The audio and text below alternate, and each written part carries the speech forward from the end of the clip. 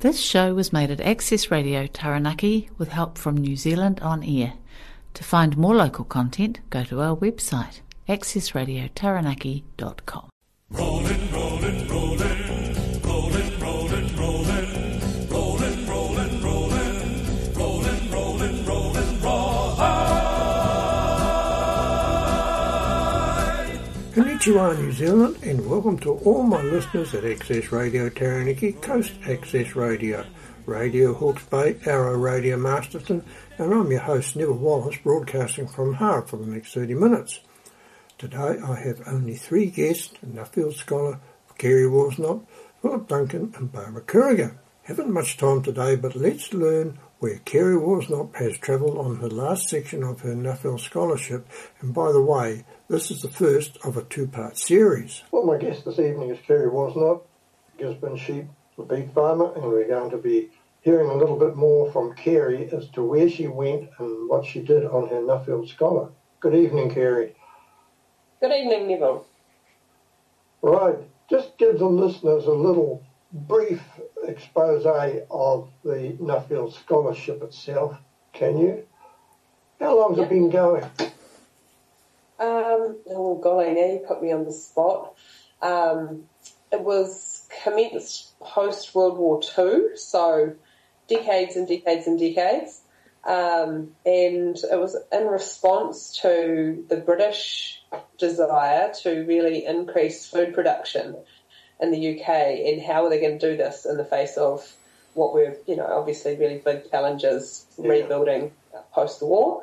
And Lord Nuffield had previously travelled for his motor company business and had really taken an immense amount of value from what he learned from overseas jurisdictions. So when he was approached about starting a scholarship that would bring, the knowledge from other places back to the UK to be a catalyst for better productivity, he really got in behind that, and the scholarship was begun. And ever since that time, scholars have left the country that they are awarded a scholarship. In the early days, they got on a ship and they went for 6 months around. Huge commitment. Just literally had to leave your family, leave your job, and go and spend half a year somewhere else and bring back what you learned. And of course, that's morphed. In modern times, we have airplanes, and so we don't spend a month on a ship. And so in the New Zealand context, it's 16 weeks of travel, and the expectation with that is that you will produce a research report at the end of it that really illuminates a topic that's important to New Zealand, and obviously yourself as a scholar, usually. Yeah. How many of you went, Kerry? I had a look on Google and I see that there was 3 of you this time. Is that correct? 4. So 2023 year, which this time last year, I was 2023 scholar. So the year that I'm doing the scholarship is in 2023, and then very shortly, next week, they will announce the scholars for next year, and I presume it'll be a similar number. It historically has been more and less at different times, depending on factors such as funding and sponsorship.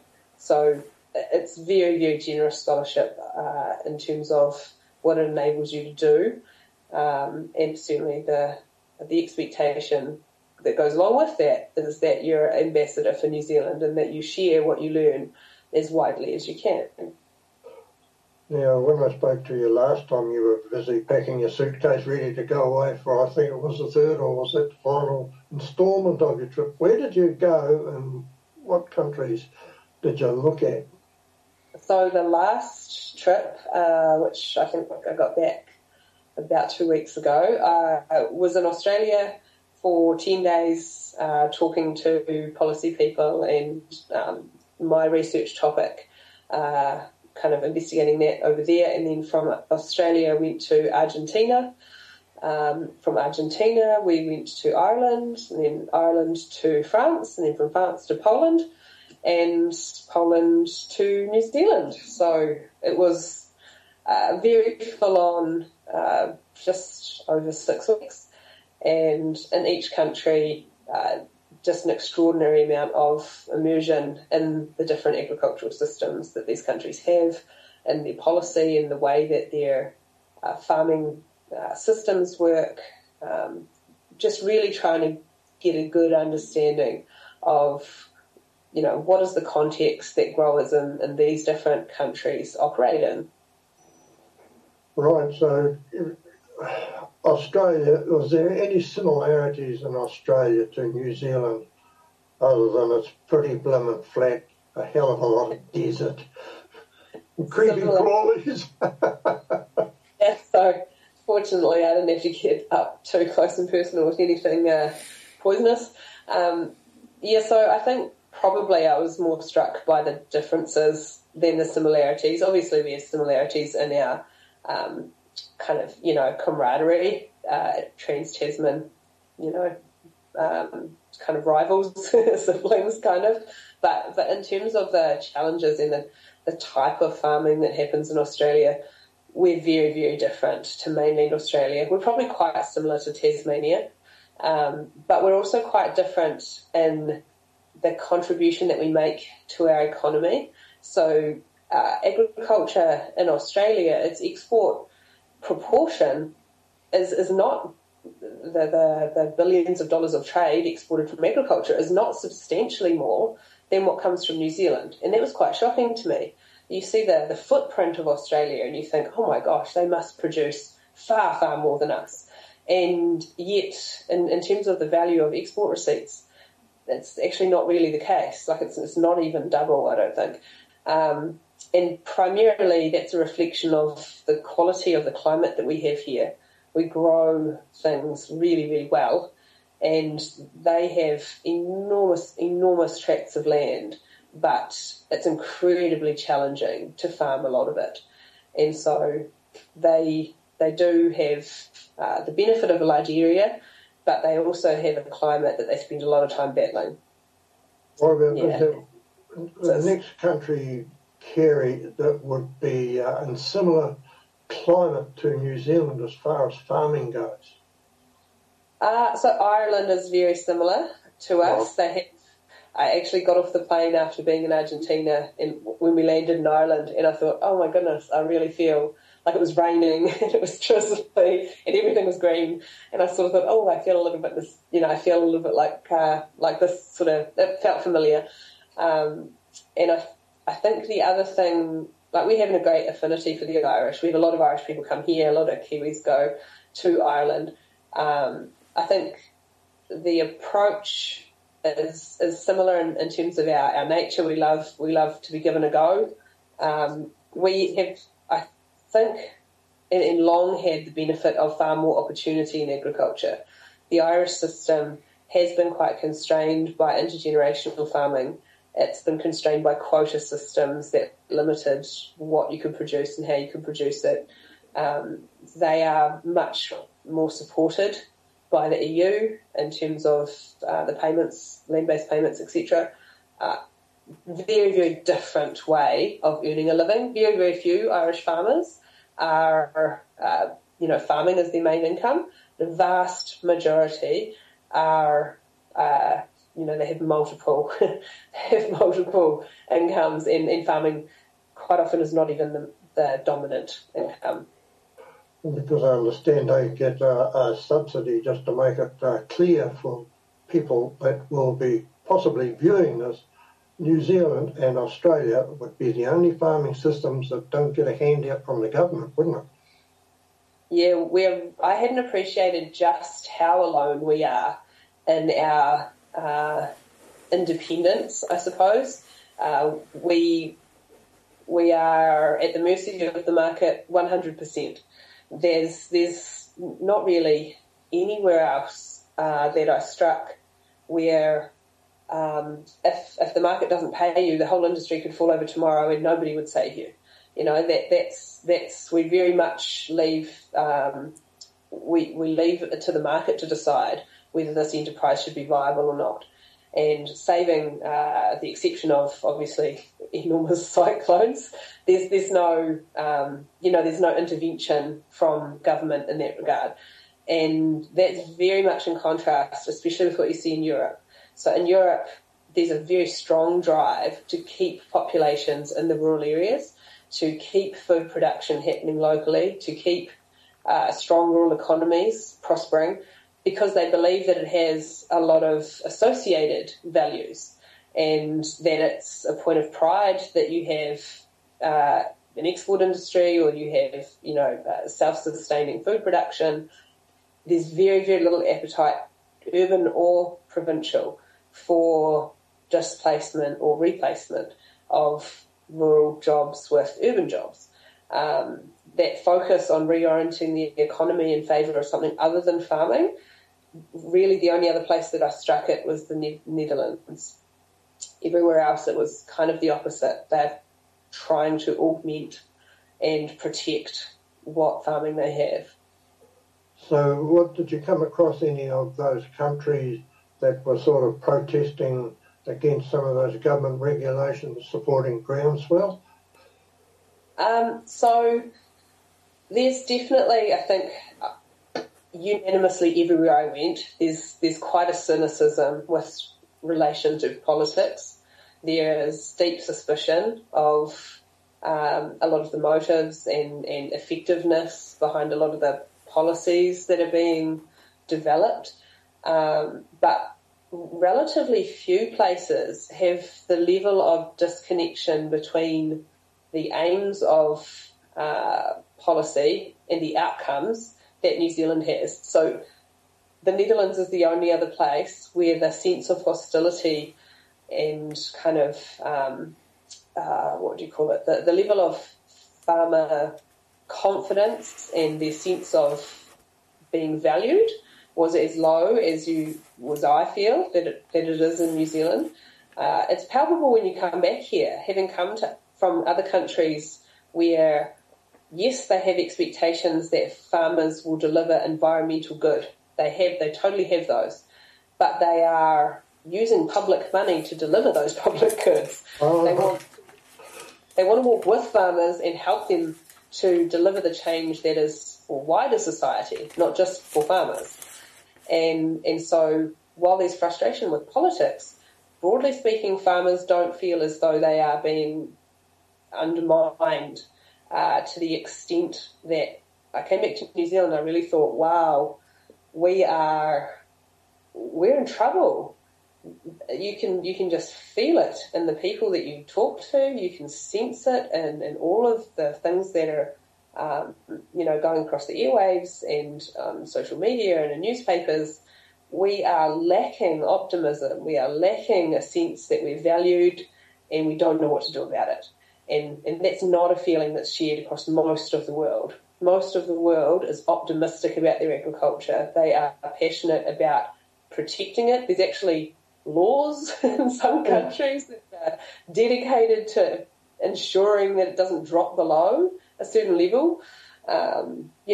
Extraordinary measures being taken to diversify the tools that farmers have to enable them to step up to these increased expectations. We are the only country in the world that I struck that is using one tool to deliver change, and that tool is regulation. And I think I certainly hadn't understood just how alone we are in taking that approach. It's not shared by anyone else. Wow. It blows me away, Kerry, because the thing that I see out of all this... And we'll be back with Kerry Worsnop, 2023 Neville Scholar, next week. Let's hear Philip Duncan discussing our fluctuating weather patterns. And by the way, we had a frost here the other day, and it's November. Well, good morning, Philip Duncan. You're a man on a mission. You are busy this morning. What is the predicament of New Zealand's weather for the next, probably the rest of the month? Because it's, as we discussed, it's a living thing, isn't it, our weather? Yeah, it is. The weather, even when it's not moving very much and it feels sort of stagnant, it's still, living and breathing, if you like. High pressure zones, when you actually watch them on animated wind maps, they kind of look like lungs. They expand and then they reduce and then they expand again. So every time it does that moves rain and wind around the outer edges of the high to different places. And so in New Zealand, we get these squash zones, which I like to talk about, where you'll have 3 days of windy easterlies, high pressure to the south with a big low to the north, that kind of setup. And so every time the high gets a little bit stronger, it can push those gale force winds back where they just came from, or keep them north of New Zealand. Or if it shrinks a little bit, then that wind and rain can slide further down the country than was forecast. So everything is all moving. They're all moving parts. And but high pressure is probably the biggest driver of our weather, because it's sort of like the mountains in the sky, and the low pressure and the rain goes to the path of least resistance around those highs, just like rivers do around our mountains on land. And so we do track the highs, we track the lows around it, and it's, this time of year going into November, I think we're going to be seeing more high pressure out over Australia and into the Tasman, and that should bring in more westerlies for New Zealand after what's been really a few weeks of southerlies coming through and making for a lot of places colder than they normally would be as you kick off November. I don't know about you, Neville, but I've been using the heat pumps in the mornings because it's still a bit cold. And that's not always the case by November. Normally by now you're sort of feeling like summer's getting closer. Those southeasterlies and southeasterlies are not warm, are they? They are not, no, and that's certainly what we've been seeing. Hawke's Bay have had it, Wairarapa Upper, a lot of places have had lower temperatures over the last couple of weeks. So hopefully we're seeing a bit more of an end to that now and a bit more of the summer warmth coming back in.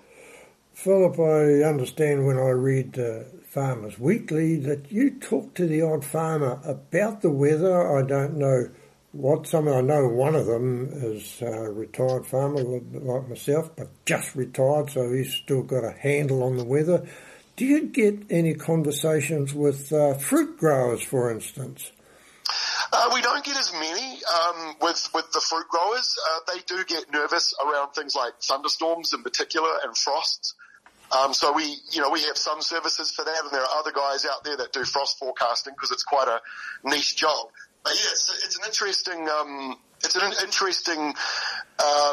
country to live in with all the different types of people, and even in Australia with the videos we're doing there now, we're getting the same thing. I said there's going to be 15 millimetres of rain for Victoria, which will be good news for those who need rain. And I got my first comment back was, you were pointing at the wheat belt. We don't want any rain at the moment. We're harvesting. So, you're trying out one person, and that help is annoying for someone else. And that's the nature of weather forecasting. I was going to say that is exactly the weather. It's not what's good for one is not the other, and it just sounds like a bloody game of rugby to me, Philip. Yeah, it is. It is like that. Yeah, exactly. Now, some better news. You've got an alerting app. Could you tell the listeners more about what they can expect?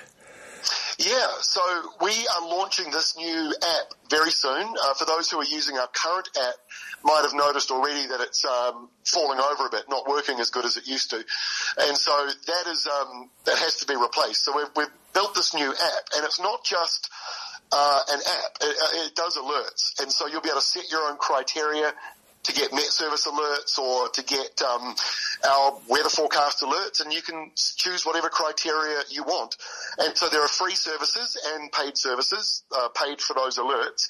And then the actual free app is a big upgrade for what we've got now, and it merges the two websites that we've got, Weather Watch and Rural Weather, and you'll be able to create your own dashboard where you can say, well, I want the radar top of the page, and then I want my forecast under that. And then other people might be, I need to know the 10-day forecast, I want that at the top of the page. So you get to build it up as you want it and display it how you want it. And then also there's this additional service for getting alerts pushed to your phone or your device. And so that will give people a heads up on things. If you want to know, if it's going to be pouring with rain, 20 millimetres or more, you'll get an alert for it. It's up to several days out if you need to. So it's a fun, exciting thing. We're not quite ready to launch it yet, but it's hopefully going to be either at the very end of November or the very, very beginning of December. Either way, it's hopefully less than a month away. Well, that sounds as though it'd be a useful tool for anybody, because there's, I just heard the other day somebody talking about the storm systems and drainage in different towns, cities. It is obviously an app that could be useful for them as well. Yeah, that's right. And this is all about, as we were just saying, everyone's got different needs. And so rather than saying, here is your forecast, here's the information we think is most important, now the public will have the ability to go in there and change all that and say, actually, no, we really do believe in, these are the important things to us. And so it just allows people to shape the forecast around their business a lot more than how we do it now. And the push alerts are fantastic. I'm a weather nerd. I live looking at weather maps all the time, and yet I'm still amazed at how often these alerts surprise me. The wind coming up next week or something might be gale force in Auckland, and I might have seen the maps and kind of thought it might be a little windy, but didn't think it was going to be that bad. And so that's where the alerts come in very, very handy. So yeah, excited to launch it within a month. Oh, well done. Thank you, Philip Duncan. You're a man on a mission. We'll let you continue your valuable work this morning.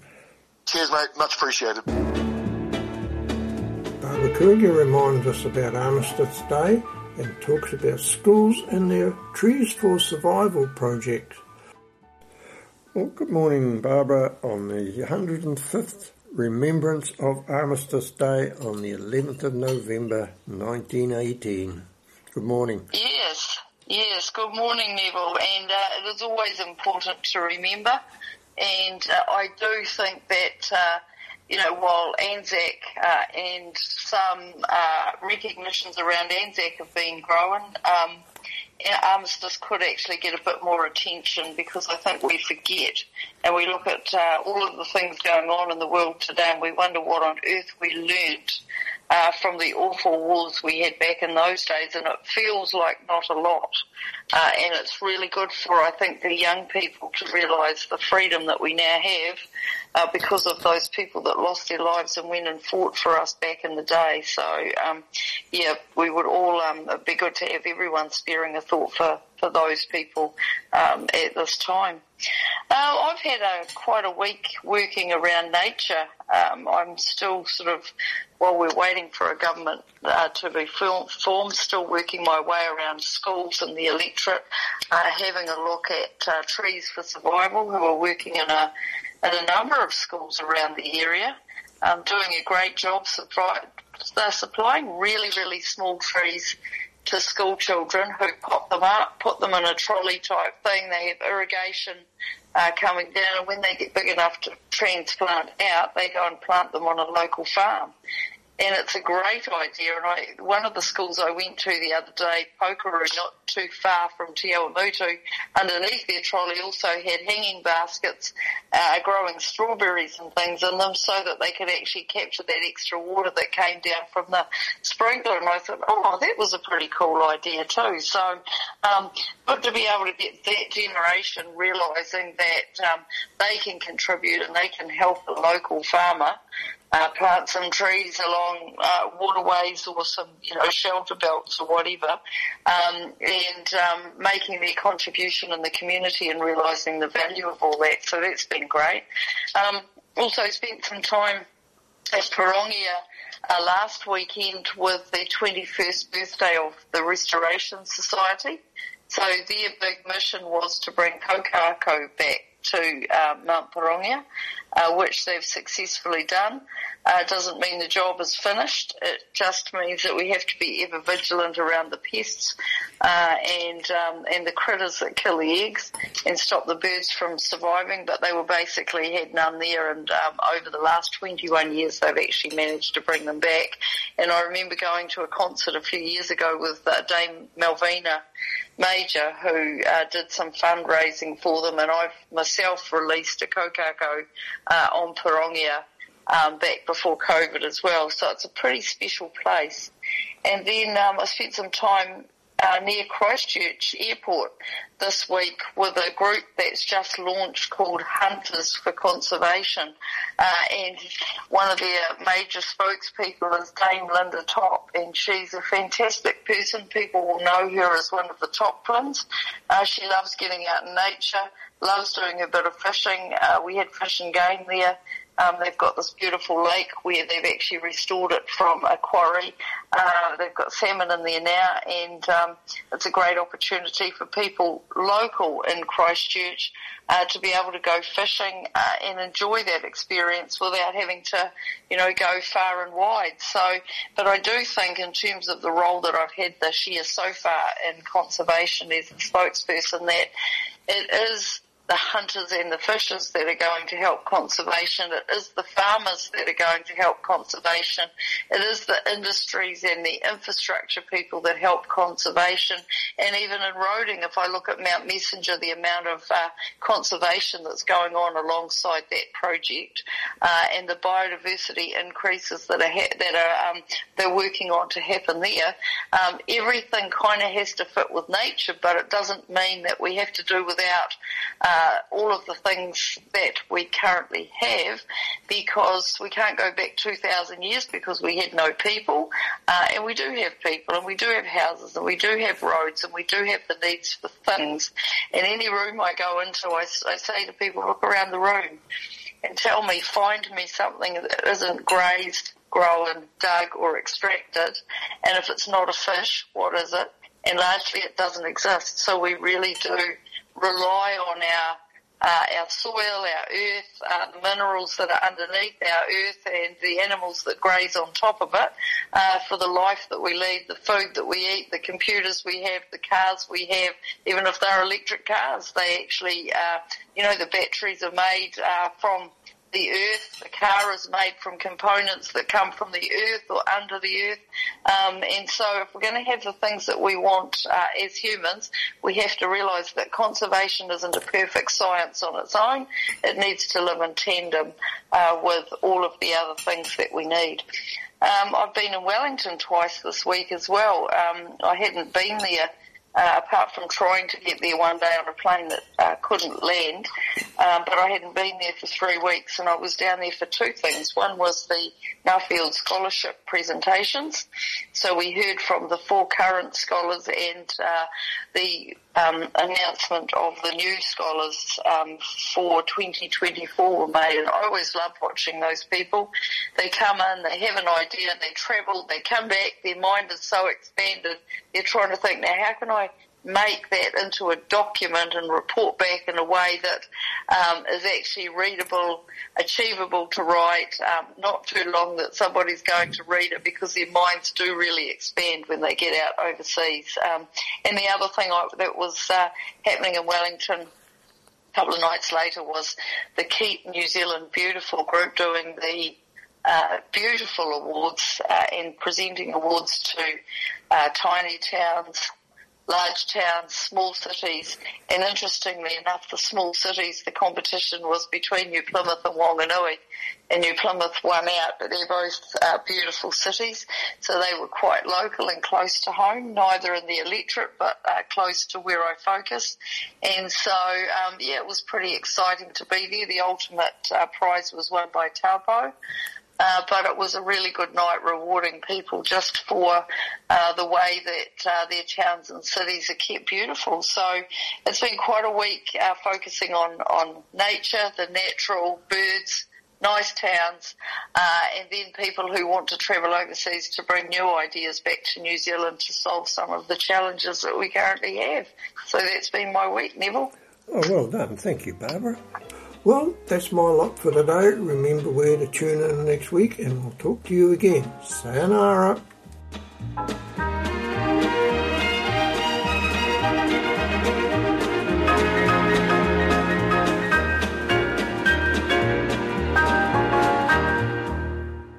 This show was made at Access Radio Taranaki with help from New Zealand On Air. To find more local content, go to our website, accessradiotaranaki.com.